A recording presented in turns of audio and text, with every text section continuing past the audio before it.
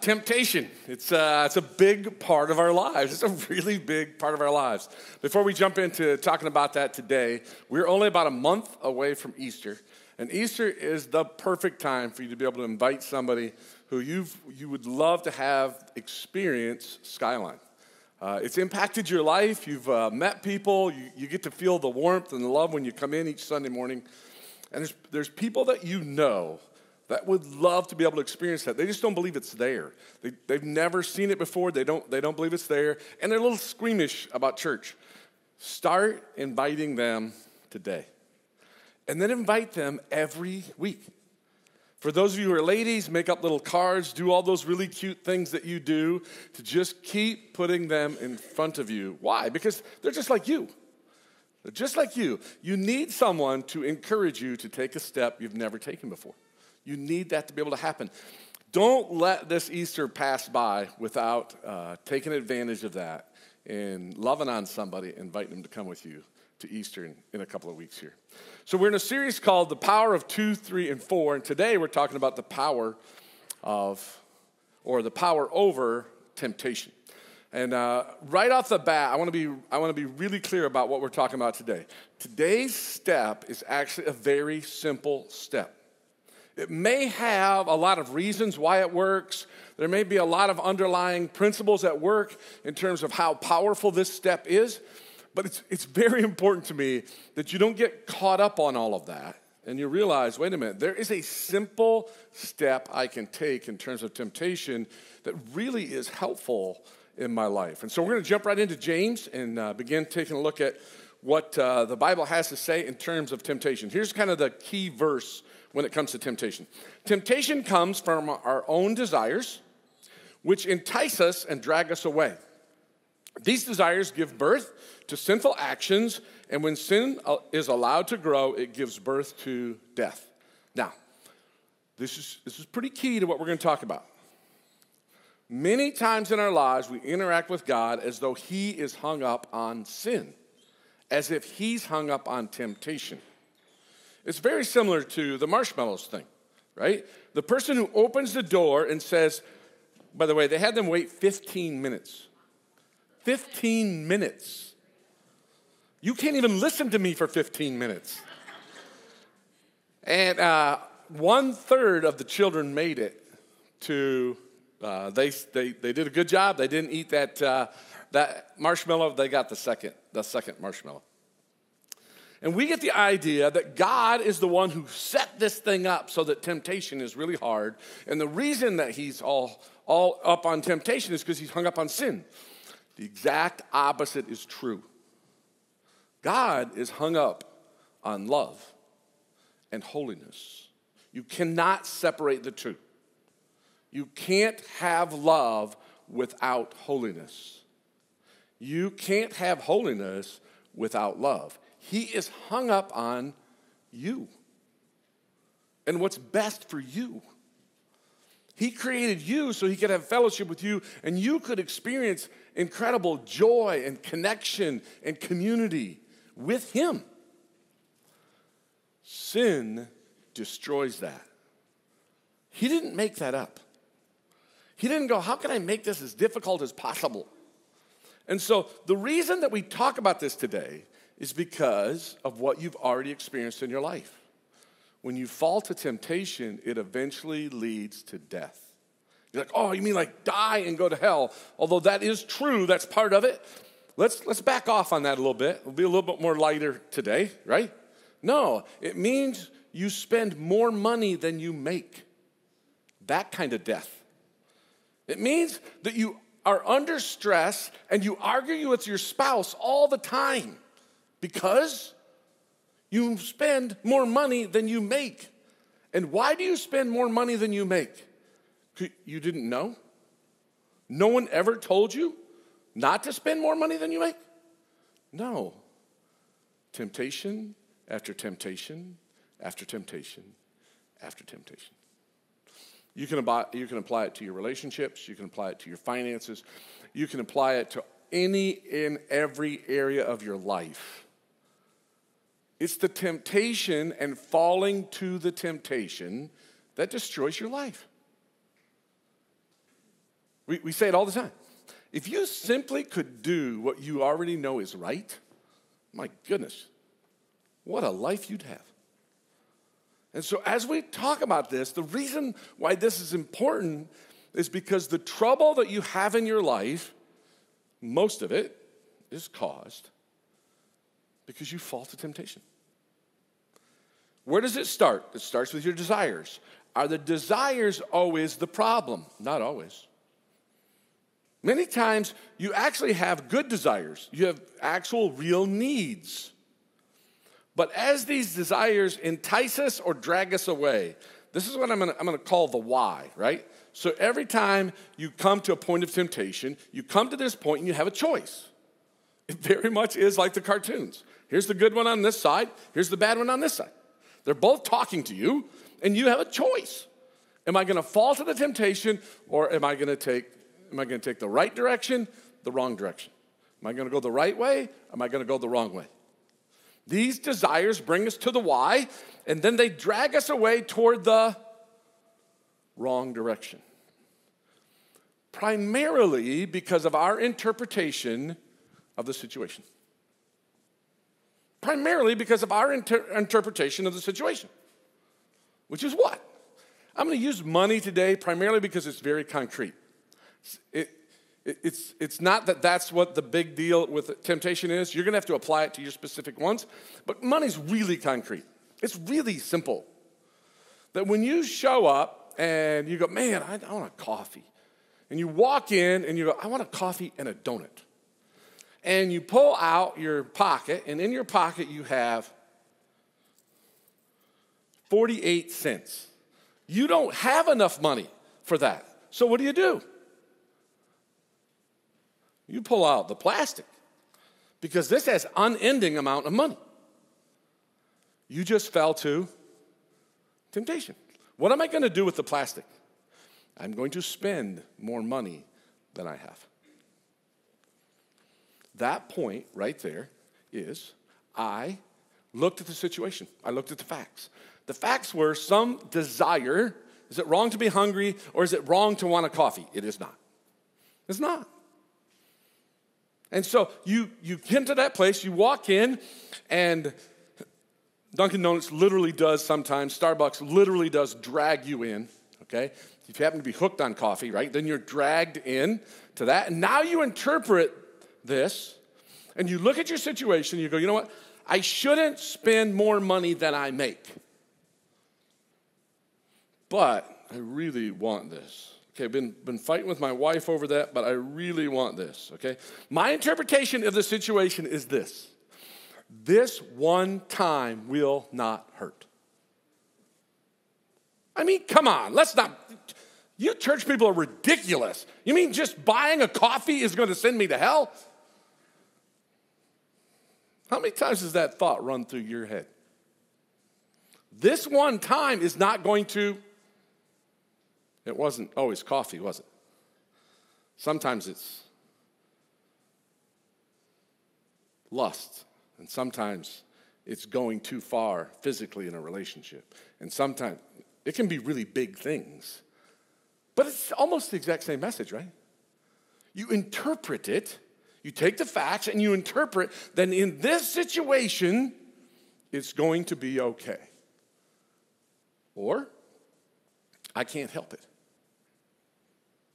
I can't help it. Or, I blew it 3 days ago. It doesn't matter if I blow it now. I've already blown it. They're the same messages. It's your interpretation of the situation, and who are you trusting? You trust you. That's who you trust. They drag us away. These desires give birth to sinful actions. The temptation is not what destroys your life. The temptation is not what destroys your life. The desire is not what destroys your life. Desiring coffee and a donut does not destroy your life. Desiring the new car does not destroy your life. Desiring sexual intimacy does not destroy your life. It's when it gives birth. It's when you interpret it and you take that step it gives birth, then that creates death. There's another passage in James that kind of explains it a little bit better, or kind of goes along with what we're saying. What is causing the quarrels and fights among you? What is causing the quarrels and fights among you? Don't they come from the evil desires at war within you? You want what you don't have, so you scheme and you kill to get it. You're like, oh, doesn't apply to me, I don't kill. Actually, you do, right? You really go after each other. You are jealous of what others have, but you can't get it. So you fight and wage war to take it away from them. Yet you don't have what you want because you don't ask God for it. And even when you ask, you don't get it because your motives are all wrong. You want only what will give you pleasure. Why do you want the pleasure? Because when you interpret the facts, if you got pleasure at that moment, how many times have you said, only just this one time? That's it. I just need it just this one time. If I can feel this pleasure at this moment, it will satisfy whatever those desires were. And of course, that's death. Why? Because it never does. It never does satisfy. You never fall to temptation and go, oh, this is awesome. That was like 3 months ago. I'm totally satisfied. Everything's great. Don't ever need that again. It doesn't ever happen, right? You're always hungry. You're always empty. All right. So what are some ways that we deal with temptation? All of the ways that I'm going to talk about are actually acceptable ways to deal with temptation.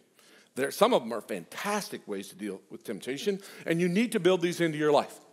But I'm going to go after one specific one that's not on the list. One is to memorize Scripture. Memorizing Scripture is amazing because it gives you a different interpretation of the facts. That's what it does. Memorizing Scripture allows your head to go off and say those crazy things you say, and then you say a verse and go, whoa, this Bible says exactly opposite of what I just said. There's another interpretation to the facts. Wow, that if I trust that one, that protects me. Helps me oftentimes stops the temptation or stops us from taking the action. Number 2 is to pray as Jesus taught. Lead us not into temptation, but deliver us from evil. When you bring Christ into the situation and you interact with him about the situation, he even tells us, man, even kind of a pre-thing, God, keep me out of these situations. Number 3, I love this one. Pay the time if you do the crime. Pay the time if you do the crime. In other words, make sure when you do fall to temptation, you don't get somebody else to pay for it. As long as somebody else will pay for the times that you have fallen to temptation, you'll just keep falling. Once you've had to pay for it a while, it can really help you to grow and deal with temptation. Number 4, be prepared for the next temptation. What do you mean? You know the next time you drive by Dunkin' Donuts or Starbucks, you're going to want a coffee. You know that is coming. Be prepared for that to happen. That can be true for lots of them. Number 5, avoid situations where you will be carried away. Avoid situations where you've seen yourself fall in those times. Sometimes it's being hungry. Sometimes it's being tired. Sometimes it's, there's just different ways it can interact with it. Number 6, leave the moment you realize you're being enticed. As soon as you realize you're having this conversation, get out of there. As soon as you're trying to go, which one should I go? Get out of there. Okay, now, to the one I'm after. This interpretation thing has a lot to do with darkness. It has a lot to do with not seeing things the way they really are. When you're in the dark, it's really hard to see things the way they really are. And so, if you're trying to read something and it's dark, and it looks fuzzy, and you think it says one thing, but then you turn the light on, oh, okay, I see it clearly now. I see it for what it is. Did you ever have that happen when you were a little kid? You're in bed, and you roll over, and over on the chair is a monster. It's a monster. And you're like, that's not a monster. Well, then what is it? It's a monster. That's what it is. And so you roll back over. It's still there. The monster is still there. Only now it seems to be moving, right? It's not moving a lot, but it seems to be moving. And so some big story just builds up in your head and you interpret the situation and you, Mom, Mom. She comes in, turns on the light. I left my jeans on the chair. I left my whatever on the chair, right? It's clear what it is now. But before, it looked very different. The Bible gives us an overall principle that when you walk in the light, you can see things as they are.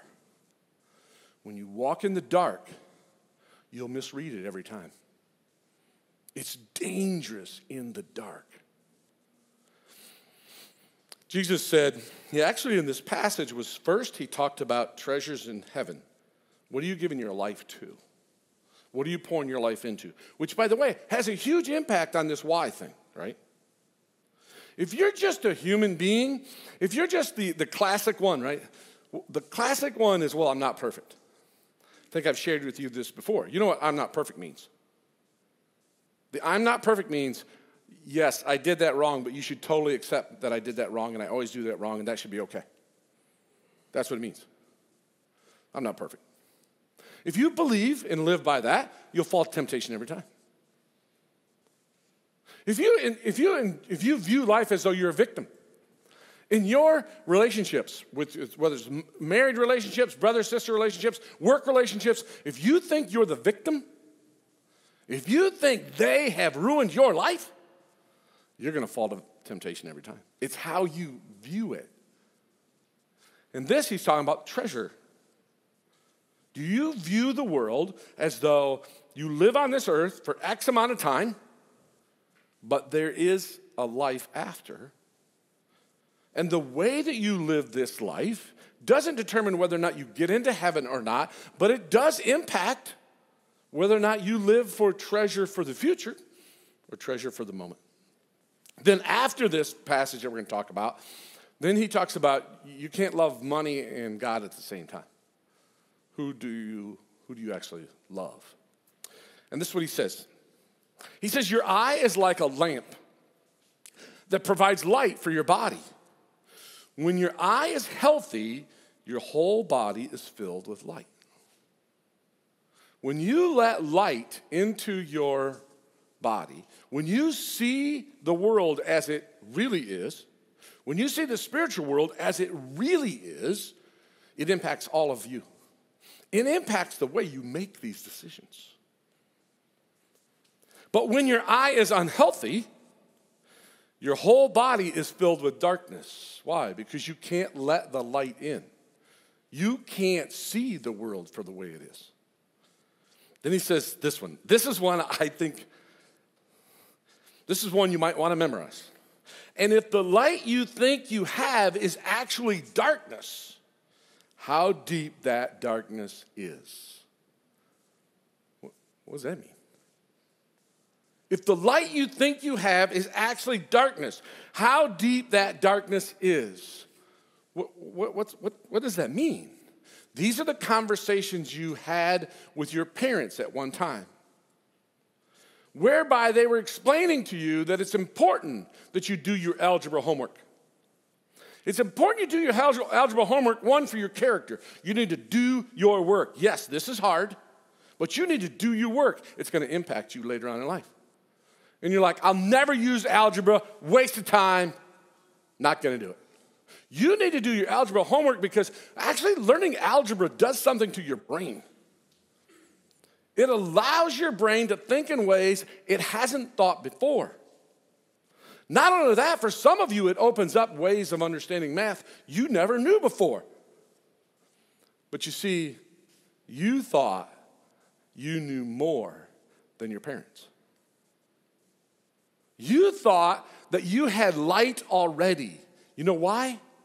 Because all of your friends agreed with you. Because every friend you had said algebra was dumb, other than the nerds. They're still our friends, but they're nerds.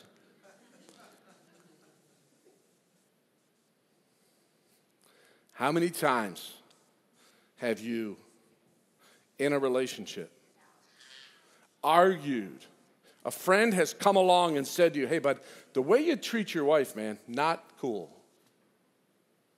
But you explained to them why it was cool and why it was okay and why you weren't going to listen to them. And you were just filled with self-righteousness. You were filled with pride because you won the argument.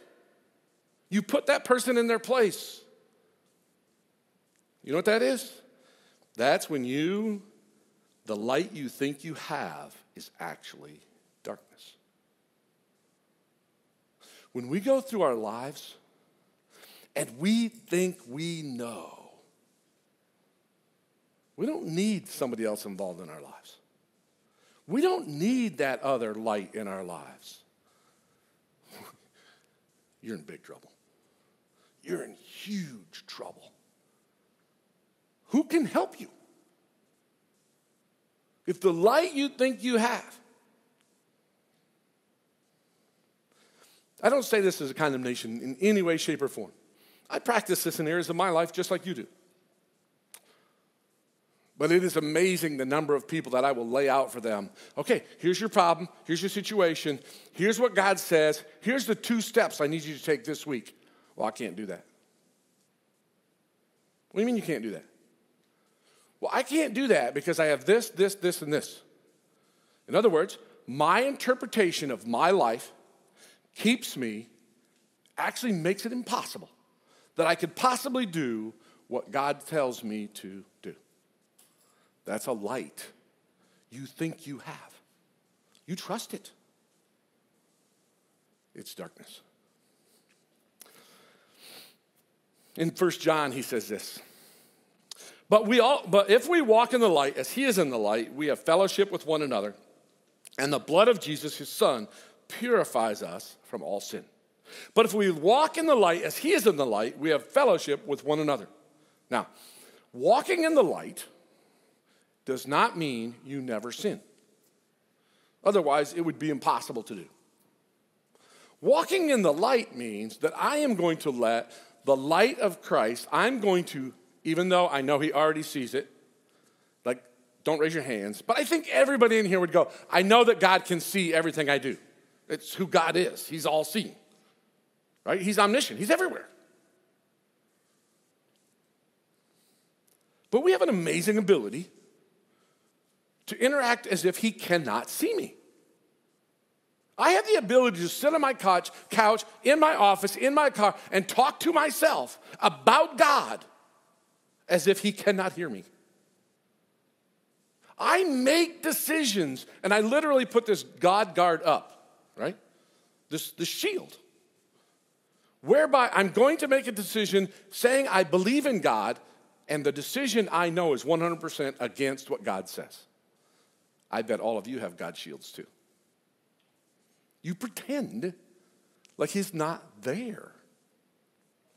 To walk in the light is to take the shield down and go, God, this is who I am. This is what I've done. Here's what my desires are. When I face this situation, this is what I feel and think and did. And God, not only that, this is what I want to do. It's to walk in the light. It's to let God in. Could God force his way in? He could. He doesn't. To walk in the light as he is in the light, we have fellowship with one another. Something happens. When we walk in the light, we get to share life with each other. Matter of fact, we can actually do that on purpose. We can on purpose choose a few people in our lives whereby we're going to share with them who we are and what we think and what our experience is like at this point right here in our lives. What temptation is like for us. Now, last week I introduced this idea, like wise people, they gain in wisdom because they ask for advice before they do it, right? They ask for advice before they take the step. That's called walking in the light. When you ask for advice after you've taken the step, that's called walking in the darkness. Why? Because I'm going to interpret my situation first, make a decision, act on that decision, and then ask for light. It's too late. To walk in the light is to walk in the light before I do it. Another passage says, it's in Hebrews says, let us hold unswervingly to the hope we profess. For he who promised is faithful. And let us consider how we may spur one another on toward love and good deeds. Now, usually when we interact with this passage, we interact with the fact we should get together and we should encourage each other. I should be encouraging someone else. Today, I want you to put it on reverse.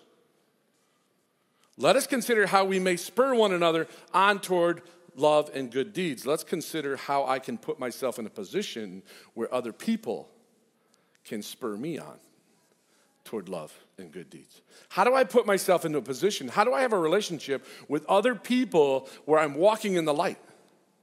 Where I'm not just trusting my own interpretation, but I'm getting God's interpretation from somebody else.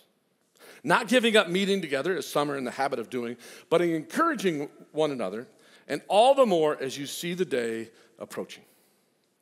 Now, all of this was said to say this one simple thing. I have discovered in my life and in your life that there are temptations that we can apply those other things to. As a matter of fact, a few months ago, I did a message on the blue prescription card.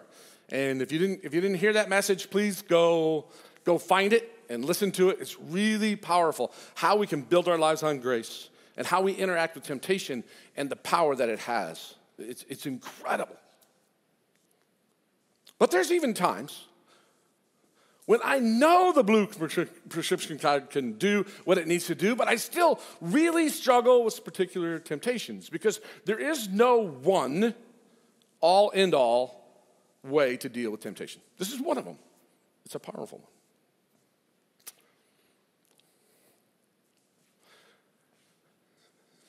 If I will take my temptation as soon as, or any time between as soon as the temptation starts,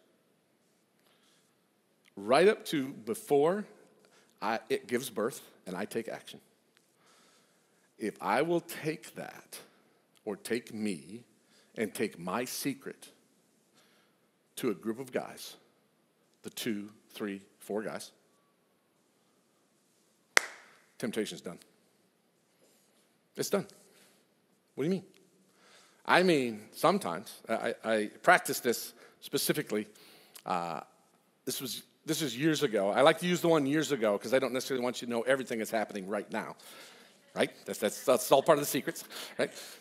So, years ago, when we used to meet at the Boys and Girls Club, I would get done with the message at the end of the day, and we would pack up. It used to take us about an hour and a half to pack up. We'd pack up. I would get in my truck. By the time I got in my truck, I was driving home. There was a voice in my head that said, Chris, you're an idiot. You should quit. That is the worst message that's ever been given on the face of the earth. You need to quit. All of these people keep showing up, spending all of their time setting up. Then they actually listen to you. All that's going on. Then we tear down. And they need a better pastor. You've got to quit. And the temptation was to listen to that voice. I got in the habit that I got in my car, my truck, and by the time I got down to the first block, I would start calling people and saying, listen, this is what I feel right now. Now, none of them, they weren't allowed to actually, but none of them would have anyway, said, oh yeah, Chris, you're the greatest thing on earth. Don't worry about it, right? Why? Because that's not what I need to hear. They would say, hey, wait, Chris, this is what the Bible says. Hey, Chris, this is what the Bible says. And in a very short amount of time, the temptation's gone. The power of bringing your temptation into the light. And the way we do that is not just by bringing it to God, but by bringing it to each other. So some really simple things. No secrets. No secrets. I will be known. I will be known. What do you mean? I mean, I'm going to tell you who, what, when, where, why. And I will be known in real time. What does that mean? I'm not going to just tell you about the temptation beforehand. Guys, hey guys, just pray with me. I'm really struggling with this piece right now, right? It's something that hits me during it. That's in the future. Hey guys, pray for me. I just lusted. I just checked this out on the internet. I just did, right? That's past time. No, I will be known in real time is when the temptation hits, I get to share it right then. Now, you have something that no other human beings have had in all of history. You can practice this in a way that no one has been able to do in all of history. You have this little phone, and on that phone, you actually can have a list of guys that you can text 24/7. Now, this isn't particularly healthy, but there's at least one guy who will text you back almost instantly. You have amazing access to community if you'll share it. What am I going to do? I'm going to practice sharing the who, the what, the when, the where, the how. On top of that, I'm going to practice sharing the emptiness or desire this feeds. What do you mean? Why do I need to spend more money than I make? Because it makes me feel like this. And I want that. Almost always, not always, but almost always, you track those desires back far enough, it actually is usually a good desire that's not being met in a healthy way. And so therefore, you practice, or you share the empties or desires that this feeds, satisfies for the moment, or the itch it scratches, right? The issue isn't, oh no, I'm struggling with this sin, I did it. Oh no, I did it. No, the issue is, what's going on here? Why do you interpret the world that smoking pot, that drinking too much is going to give you what you want, when in fact it never does? Why is that? Then, extra credit. You walk out with a plan to replace it with something real. You walk out with a plan to replace it with something real. What do you mean? Well, the reason I spend too much is because I want this. So how about you figure out how to get that God's way instead of the wrong way? How about you let somebody help you reinterpret what's going on in your life? Temptations cause two things. One, for some of you, they're destroying your life. You can't get ahead. They're destroying your life. For others of you, they're not destroying your life anymore. You got a pretty good life. You're doing okay. It is nothing compared to what it could be. It is nothing compared to what it could be. So, I encourage you. Or I ask you, what group of people do you have in your life that you are bringing things into the light before the temptation? You're bringing them into the light when the temptation happens. You're bringing them into the light before you take the step that leads to death. And you're honest as can be after you've taken the step that led to death. Who are those people in your life? If you don't have them, then you have one of the greatest powers on earth available to you, and you're just not taking advantage of it. How about you come up with a plan to turn that around? Lord Jesus, thank you. This is super simple. It is super simple. It's so simple, it just seems like, nah, that can't really work.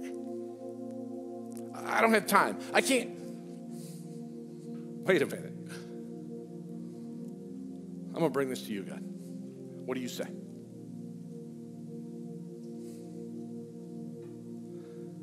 You say, never trust the light